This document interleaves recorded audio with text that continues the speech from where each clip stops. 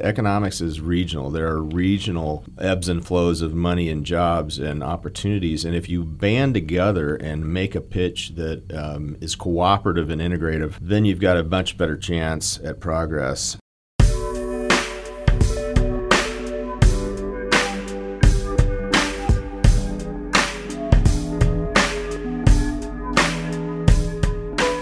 Welcome to the 457 SEO, a place for stories, information, and observations about our Southeast Ohio communities. I'm Allison Hunter. I'm Susan Tebben. And I'm Aaron Payne. In this episode, we're stepping out of bounds in a way. We're having a conversation with Kevin Kellums, a man who isn't from this area but grew up in a similar environment, graduated with a journalism degree from a school in Columbus, worked for state and national politicians, the Pentagon, and the World Bank, and even for a minuscule amount of time worked with then-candidate Donald Trump. And yes, he doesn't say much about that short stint, so we didn't dwell on it. We just listened, and we hope you will too. I'm Kevin Kellums. I'm honored to be here. I've had a really unusual background, I suppose, in government, politics, business. Got an early start, especially for a guy who's coming from a small farm in southeast Indiana.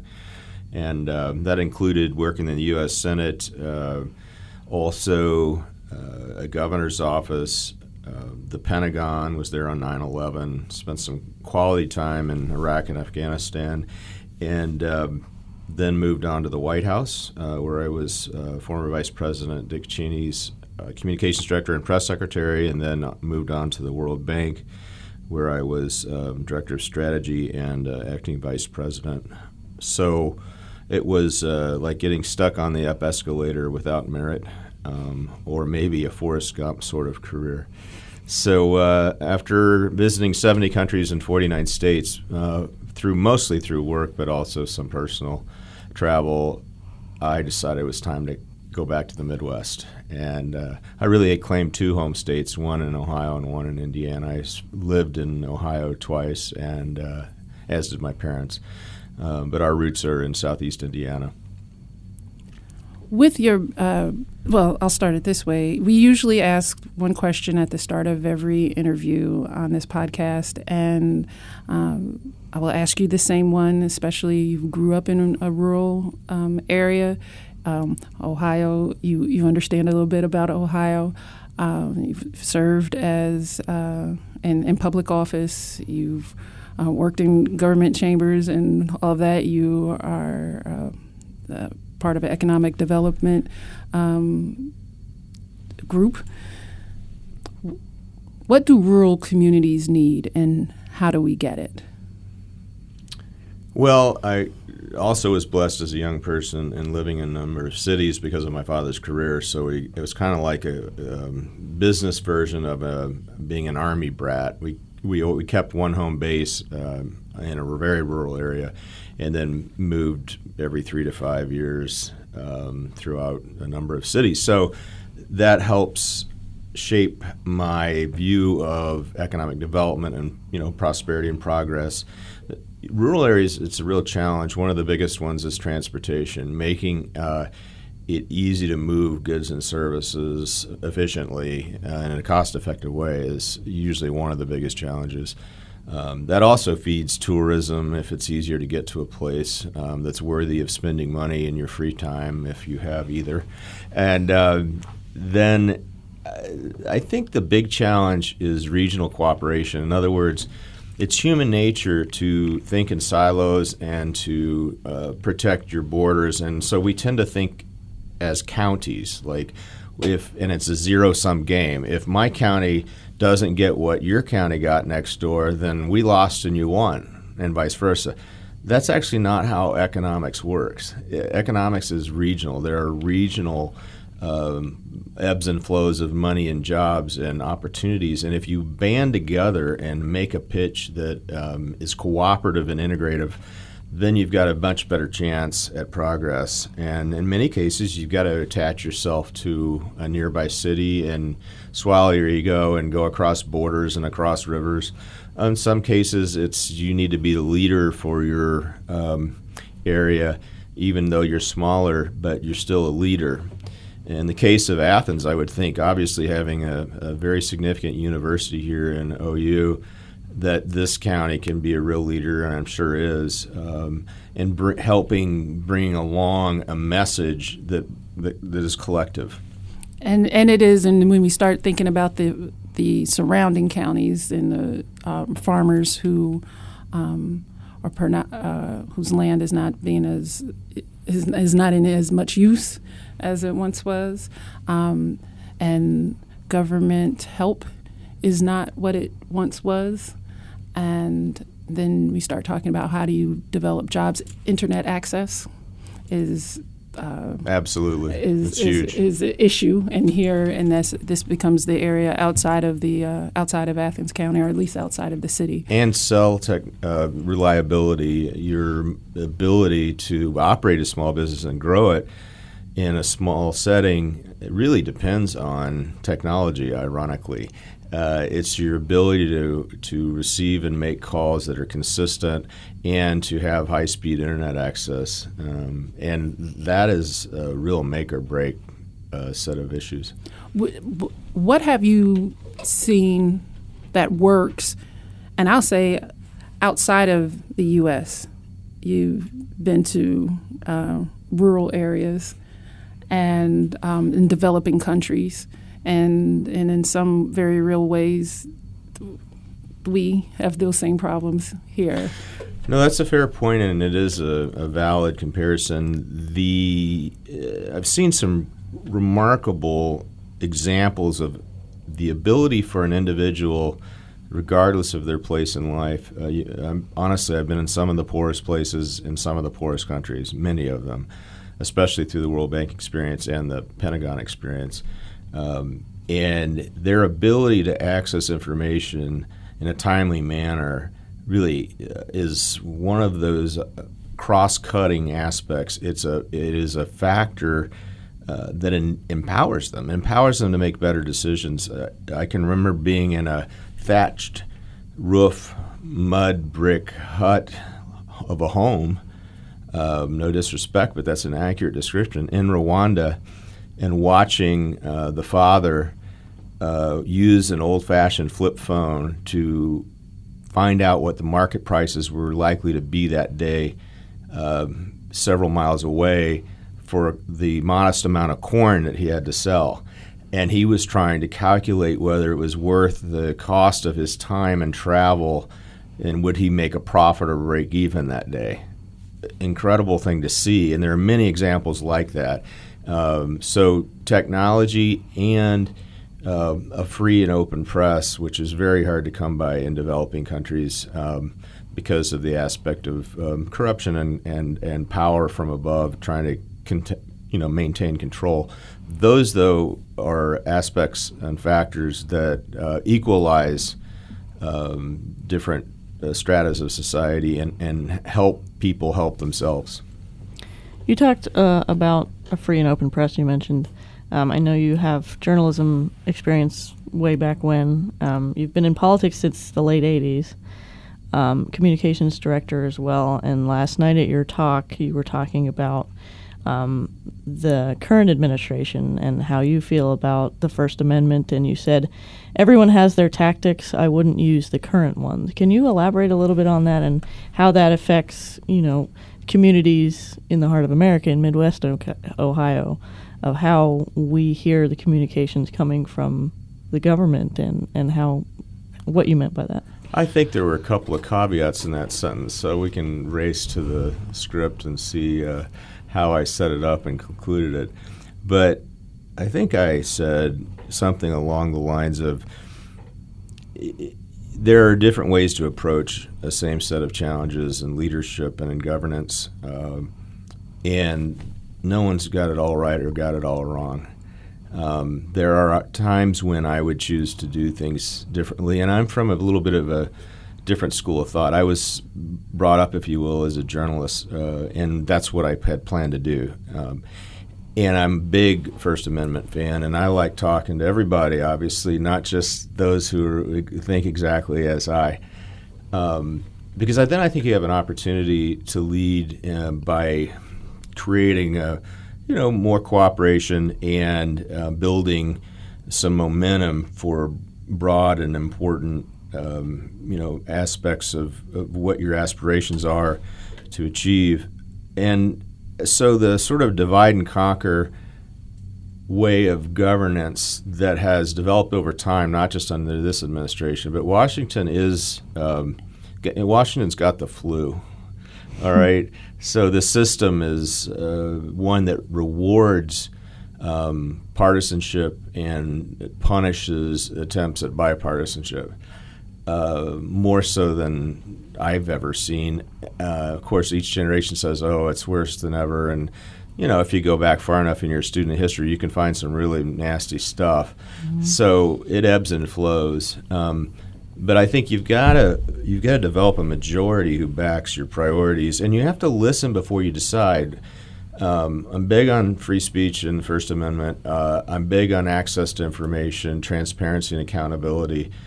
The most important thing, I think, any public leader, whether they're elected or they're appointed, is to listen.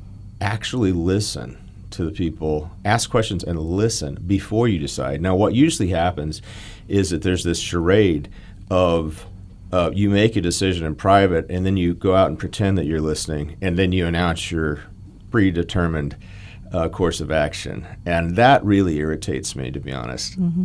So when you were press secretary, you had to communicate a message to a lot of different people, from Southeast Ohio to Northern California to middle of Alaska, all different ways of life, all ways of thinking, conservative, Republican, liberal, all that. How did you go about getting your message across, communicating in a way that made everyone feel like they were listened to and made everyone feel like you were one of them? Or an honest broker. Sure. That's a great question, and it's one that's worthy of a 30-minute answer. So I'll try not to do that. Go for it. It requires some substance. I mean, it's not just about tactics and technique and style. You have to know the issues and study and dedicate yourself also to the fact that as a spokesman or spokeswoman or strategist, you're not speaking for yourself. You're speaking for your principal. And there is a responsibility to accuracy and a degree of loyalty. So a lot of journalists say, well, how can you go from being a serious daily journalist from the old world of print to where you're just, you're really drilling for the truth and looking for kind of an edgy lead to hope that you can land on page one, to speaking for someone else. I mean, how can you reconcile your loyalty to the truth and your paid loyalty to another human being? There are no two human beings who agree on everything. Mm-hmm. Okay, so it is something that every person who communicates on behalf of an institution or an individual in government, could be a corporate spokeswoman or spokesman, that you have to understand you're being paid to do a job. But there are certain limits, and each person defines them differently. And it's an ethical dilemma in a way. And I hope that I know many others, and I've admired several people on both parties who were very good at this. Mike McCurry was one of my early favorites, who obviously worked through a very challenging period for former President Bill Clinton. But I think, there are a few rules of the road. Information vacuums are suicidal. They're dangerous. So you have to feed the beast. You've got to continue to communicate with various publics and engage the traditional press or Fourth Estate on a regular basis. If you try not to and try to go around it, eventually it's a failure. So I believe in a robust, independent press and in free speech, and I believe in the competition of ideas. So you're more likely to arrive at the truth as a voter or a consumer when there is a free and open clash of ideas. That's where truth comes out. And Generally, I tried or have tried to be an advocate for transparency and accountability and fairness.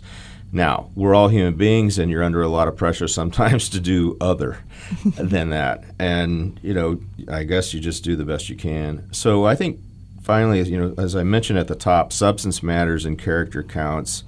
And there needs to be some sort of coherent, integrative piece of the narrative. There needs to be narrative coherence, So there is something to be said for ideology, although I'm not the most terribly ideological person.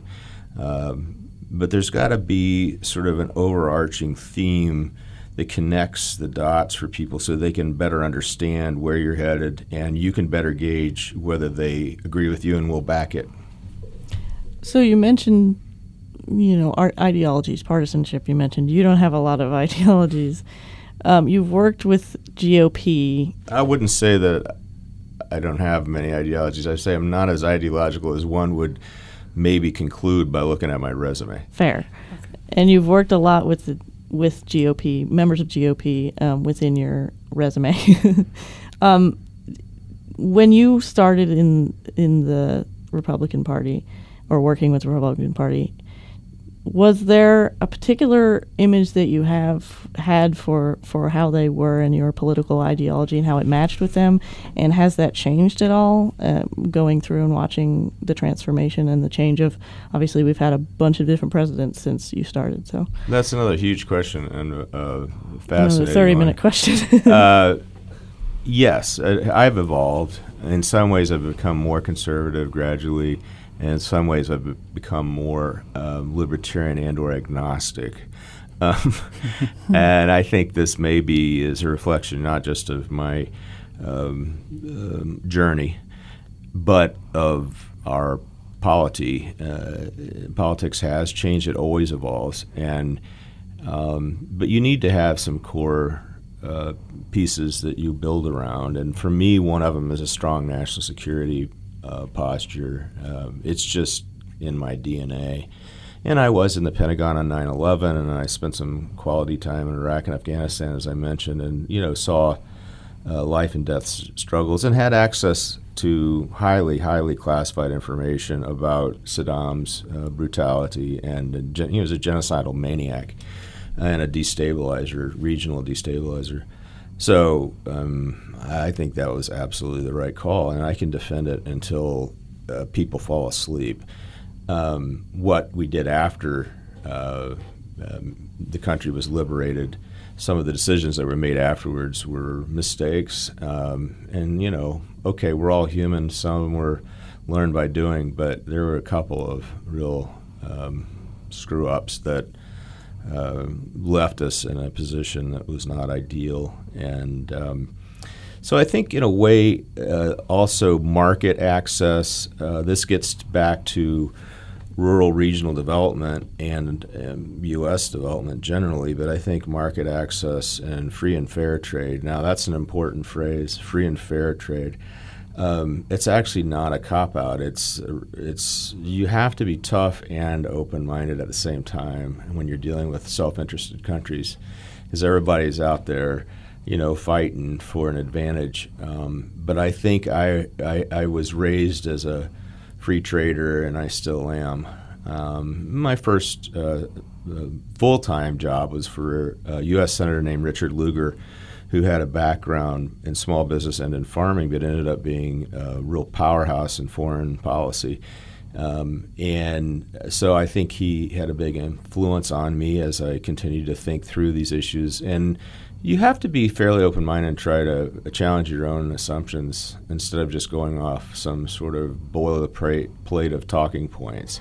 And so the more you learn, maybe the more precise and the better informed your ideology is. But there are a couple of aspects that are important to me. And I believe in the markets, and that, in fact, a rising tide can float all boats. But it does require a fundamental level of empowerment of the disadvantaged through some aspects such as, and these are simple things, but powerful and important and difficult to achieve. One is is access to information. One is a free and open and press that's not intimidated by executive leadership or legislative leadership, regardless of what country you're talking about.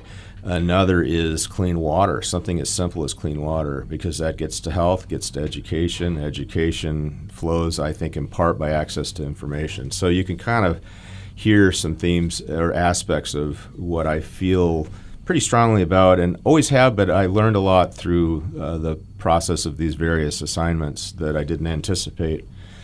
In some cases, didn't even seek. Part of your resume includes a stop in the office of the governor of Ohio. What lessons, and that was, I'm not from Ohio, and I'm guessing that was Governor Bob Taft's office that you served in? Yes. What lessons did you learn during your time there? It came on the heels of me losing a congressional campaign by 1.3 votes per precinct, by the way. So, not that I was counting or anything. But, one door closes, another opens. And this was, I wouldn't trade it for anything. It was a great experience, but I'm glad I didn't win. And so after that, I was invited to meet with Governor Taft and his wife on a Sunday, and realized shortly before and definitely during the moment that I was being interviewed to be his press secretary. A couple of lessons were, one, it is a hard job being a governor of a large state, especially during a presidential cycle during which you're also serving as chairman of a massive presidential campaign in a key battleground state. So I learned a lot about the importance of getting a message out and also not screwing up. And it's a tough press corps in Ohio. Per capita, I probably go toe-to-toe with any state because there are many markets, and it has a tradition of really old-school, tough, competitive daily journalism, and which now with the transition to online and social media and podcasts and this and that, it's not a daily competition. It's a minute-by-minute competition. Mm-hmm. So it takes a lot of effort and teamwork and good management. He had a terrific chief of staff named Brian Hicks, who I had met during college, and he was our student body president. So sometimes the little things you do early in life end up shaping you forevermore. You have been a politician yourself. In 2011, you had an at-large seat on the Madison City Council, and you were on the Economic Development Partners Board. So you've been on both sides as a business owner and as somebody that makes decisions that affect businesses. As somebody that has served as a politician, how did that inform your thought process when it came to owning a business and business in general in a rural area? Well, not to be terribly ideological here, but I got to tell you, I think the regulation, the time sink, if you will, the amount of time that is spent is as a percentage of how you work in small business. The smaller you are, the more time you spend at it as a ratio of end product. So you spend a lot of your time in small business pitching and filling out forms and billing and doing your taxes and collecting receivables or attempting to. Because you're small, you don't have much leverage.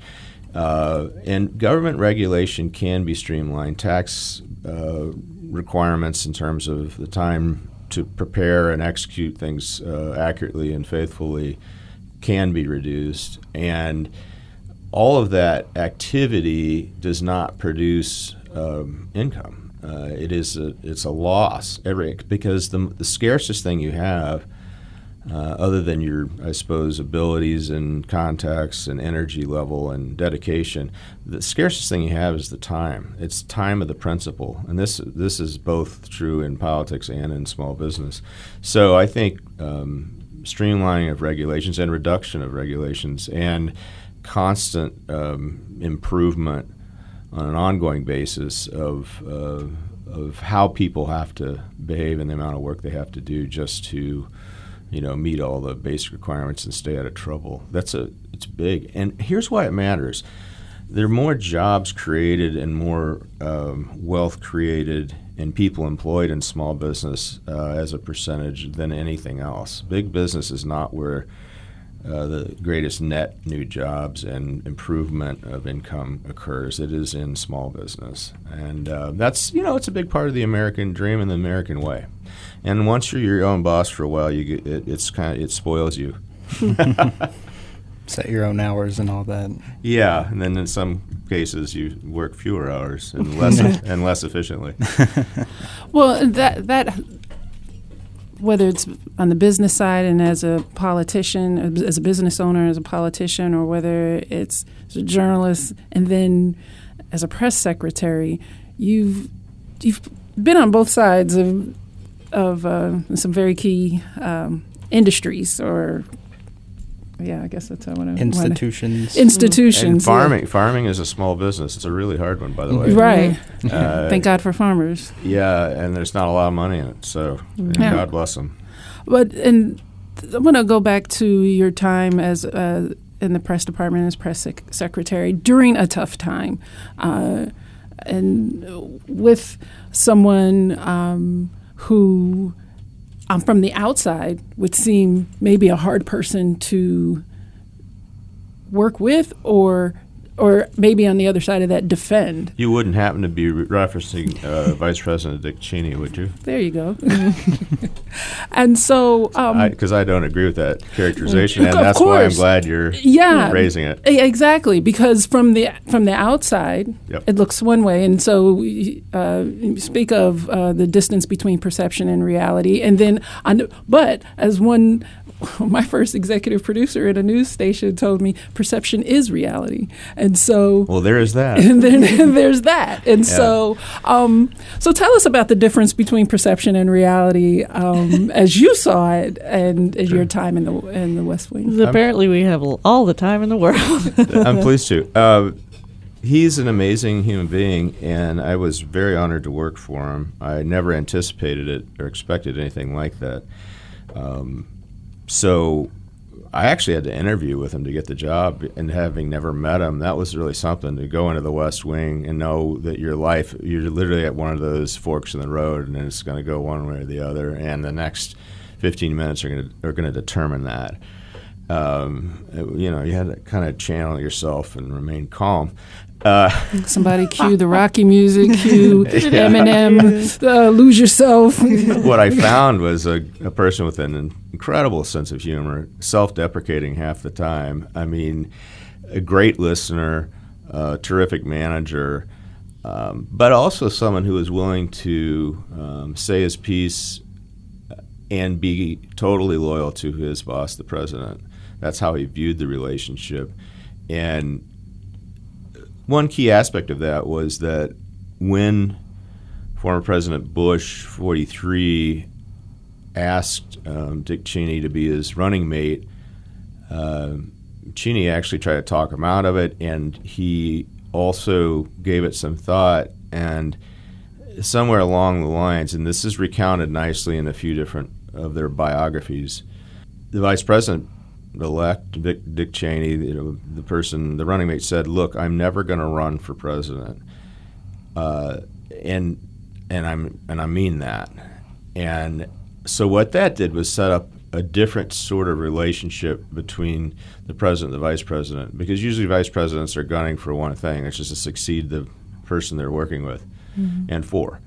And I think there was sort of a deal that, okay, this is the last job in major public office I'm going to hold, speaking now as if I were Richard B. Cheney of Wyoming, and therefore I'm willing to take as many hits as I can for the team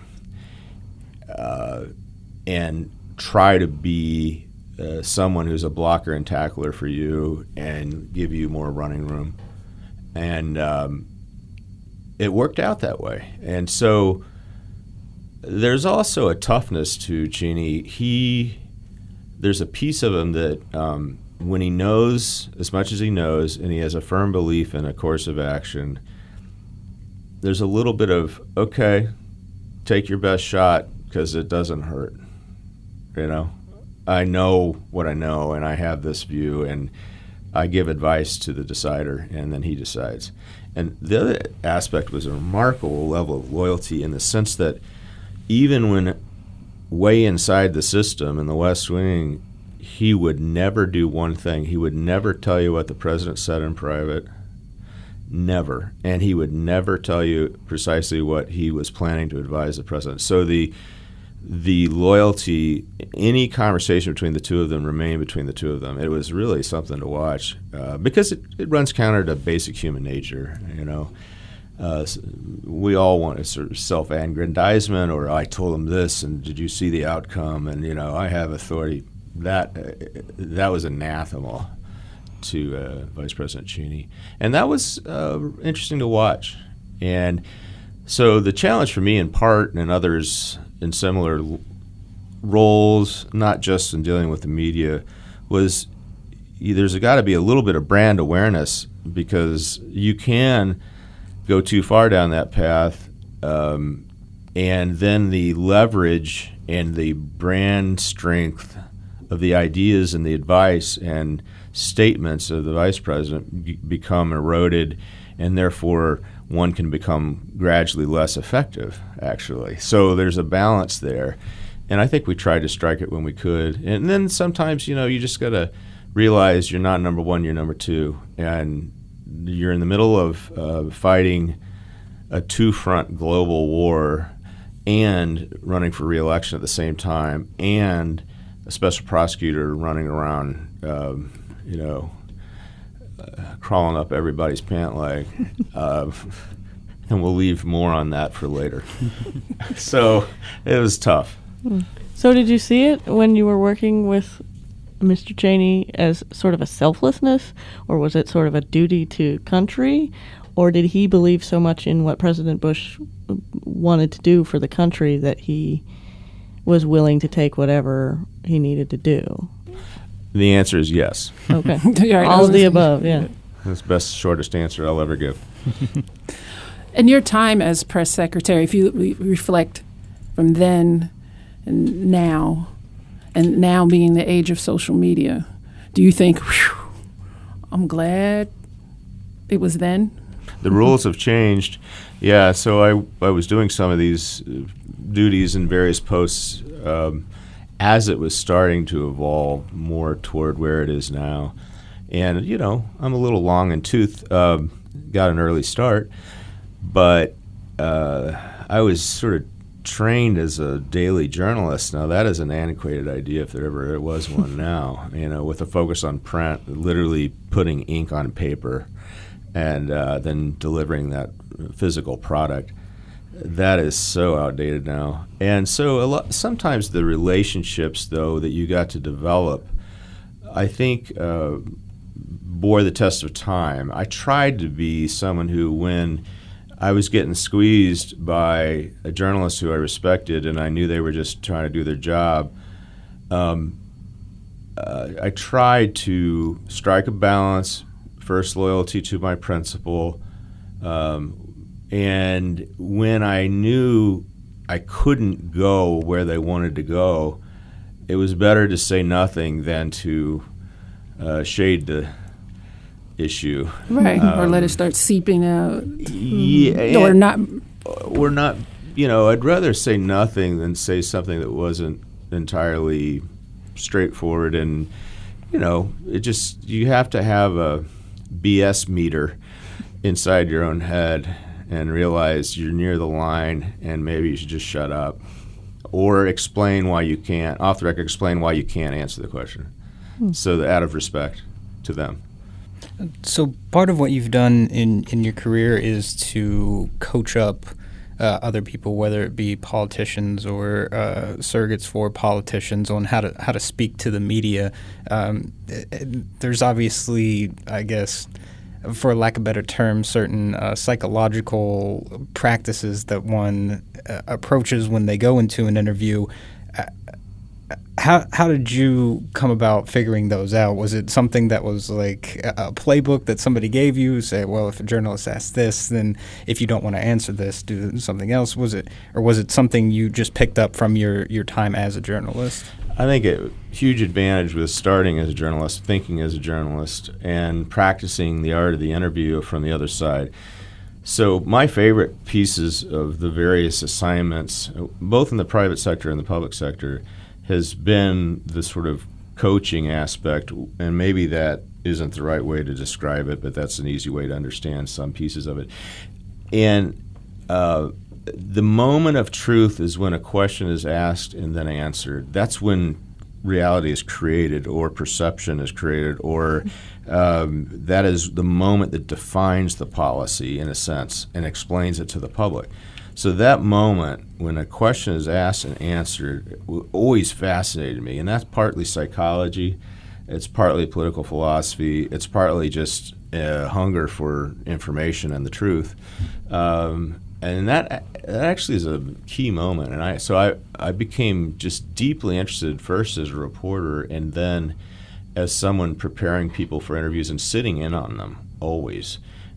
Just loved it. And, copious note taker and so forth. And, most people like to hear before, what do you think and what would you say if A, B, and C? And that's a piece of it. But more importantly is sort of building confidence and getting people in the right mindset to do their best. And some people are more natural at this than others, and that's like anything else in human life. Some people, it's like one of my favorites of all time, and I just cherish the fact that I got to work with him, was Fred Thompson, the late, great U.S. Senator and actor, and the guy could do anything. So helping him prepare for a major speech after he had dropped out of the presidential primary that John McCain ended up winning. So at the National Convention in St. Paul, I got hired, believe it or not, to do what I would have done for free, which was help him think through how to sort of reboot his professional life through a series of interviews, a strategy, a series of interviews, a fundamental message, and culminating in a primetime speech where he just crushed it. And I liken that to being Ted Williams' batting coach. You're dealing with one of the greatest public speakers in recent memory with just a larger-than-life personality and a great sense of humor that in part probably came from being a Southerner. And to be around it and actually have him at least pretend to listen to your thoughts and look at your edits and say, all right, let's go do it. It was like a happy warrior moment, and that was just a real treasure. So I don't know if I even got close to your answering your questions, but that's very memorable. And a huge loss, by the way, just shocking, huge loss. And so the Trump surrogates just couldn't grasp that? I don't even understand what you're talking about or what the question is. The 2 weeks that you, well, excuse me, let me back it up. The time that you were hired to impart this kind of wisdom to those who were speaking for then candidate Trump. The tenure was sufficiently brief that it never got to that stage. You couldn't get okay. Well, so can I ask? We now have this sort of quarrel with truth, where we have empirical evidence being called fake, and we have truths that are maybe truths, maybe not. As a person that has, trained and been a part of trying to talk to people about that sort of thing, what's your opinion on all that? How do you see that as affecting the way, number one, the way news is run, and then the way that people also are answering the questions and how you would train them to answer these questions? Does that make sense? Well, I'm not certain training sounds like you're a lion tamer. Right. I think that's maybe, and I know you didn't mean it this way, maybe overly dismissive of the principle, because they are the principle for a reason. and they each have the right to consulting, advising, that run kind of thing. run their show the way they want to run it and perform the way they want to perform it. This is a man, President Trump, who has redefined how to go about winning and how to go about governing. I mean, he's like the ultimate talent at pulling a rabbit out of a hat sometimes. So you'll think he's about to hit a wall, and then he doesn't. And Have to agree with that. it's a remarkable skill set and a really almost a totally different approach than decades of others have gone about it. And I've always really thought that in a world of gray, some things are black and white. And that's on the back of my business card for the Strategy Center, LLC. And you can learn more about it at strategycenter.us. Plug. That quote is on the website, too. Plug. Yeah, plug. In a world of gray, some things are black and white. Washington is a very gray place. There are a lot of shades of gray. And life is Alternative that way, facts. too. Yeah. Well, look, I think she was taken out of context. I think Sure. what she meant was this individual spoke to this set of facts, but they didn't speak to these additional facts, and therefore she had a different interpretation. Right. I think actually she took too much of a cheap shot, and people piled on that. She's quite talented. Now we're talking about Kellyanne Conway, Yeah. someone I've worked with and known for many years, and I'll be honest with you, she's got a skill set that's pretty powerful. I don't disagree with you, and I don't disagree that she was taken out of context, maybe using a different set of facts instead of alternative. Or you the didn't cover phrasing. these facts too. Right. It's always Right. all about context. It's always all of that. But at the same time, we talk about hitting walls and spin moves, and if you can say, I didn't say something when you're on the record of saying something, or You eventually pay for it. you always pay. You pay now, pay later. Some people pay less than others, though, and that's kind of what I was getting at the beginning of this. He's very artful and very powerful, and there are aspects of his approach that, he's proven a point, which is he always counterpunches no matter what. And it works for him. And it makes him satisfied that he's had an opportunity to correct something that he thinks was either unfair or inaccurate. Okay. So far, it's worked. Other people handle it differently. We do have to wrap. I do want to ask.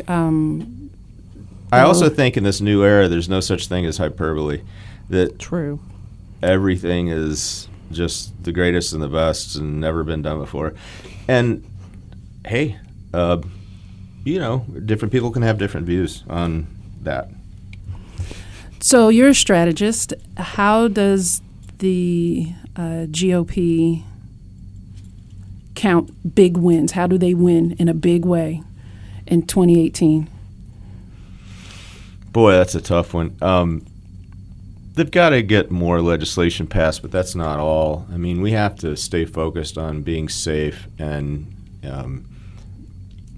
there's a phrase that's a little impolite in warfare and in business, which is putting the boot on the neck of the enemy and keeping the pressure on ISIS and on other similar enemies is a huge achievement.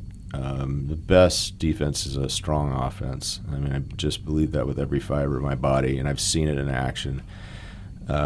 So whatever we're doing right, keep doing it, and whatever we can do better, keep doing it. One thing about Secretary Rumsfeld at the Pentagon was that he always challenged himself and the institution every day to rethink its assumptions and try to find a better and stronger way to execute the mission that he had been assigned and earned. And so he was intellectually always challenging himself and everyone around him. It was fascinating to watch. Tremendous intellect and energy level for a guy who was in his 70s and still outworking everybody around him, and just incredible to watch. We all have our warts, and not everybody's personality fits for everyone. But boy, there were some really admirable pieces of that, and him working with Vice President Cheney to help keep the National Security Council informed, and leaning forward and giving their best advice to the president, who is the ultimate decider. And then, okay, as a strategist and knowing what you know, how does the Democratic Party win in 2018 and 2020 if you had to? Okay, so I just chose national security as something that the Republicans should be executing well in a meaningful way, not just a strategy or a campaign, set of. It's actually fundamentally important, and then keeping, doing everything we can to keep the economy moving.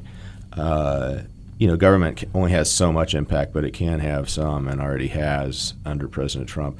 So that's how Republicans can perform. And obviously, it's all about the battle for control of Congress, really. And in the typical out year, which is the first off cycle for a new incumbent president, the party in power, quote unquote, doesn't do very well, that the cards are stacked against them. Well, this is a guy who's, beat all the odds so far, and it's not just about him, but it's also the economy. It's the who can build a coalition that gets to 50% plus one, because that's all that matters is winning ultimately. If you want to have influence going forward, it's not just about power, but if you believe in a set of ideas that you can agree on as a party, and there's a huge split in both parties right now. That's why this is an interesting cycle. It's near fratricide level in both parties, and so there's going to be some soul searching and apologies made and knitting together, hopefully. And whoever does a better job, it has not just a message that resonates, but also a messenger. And right now, the Democrats don't have one. All right. Well, thank you. We do have to get out of here because they go live at 6 o'clock with Sports Beat. And so I thank you for being here and sharing your time and your expertise and your thoughts with us and our audience. And have a whole bunch more questions to ask, but we didn't.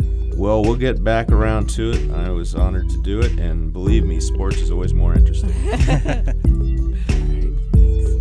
I don't know about more interesting.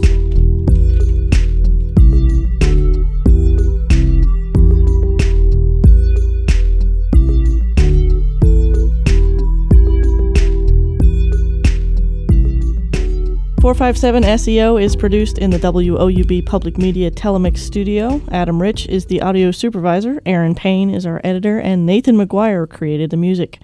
This podcast can be found on iTunes, Google Play, Stitcher, NPR One, and WOUB.org/listen. Go ahead and follow WOUB News on Twitter and Facebook.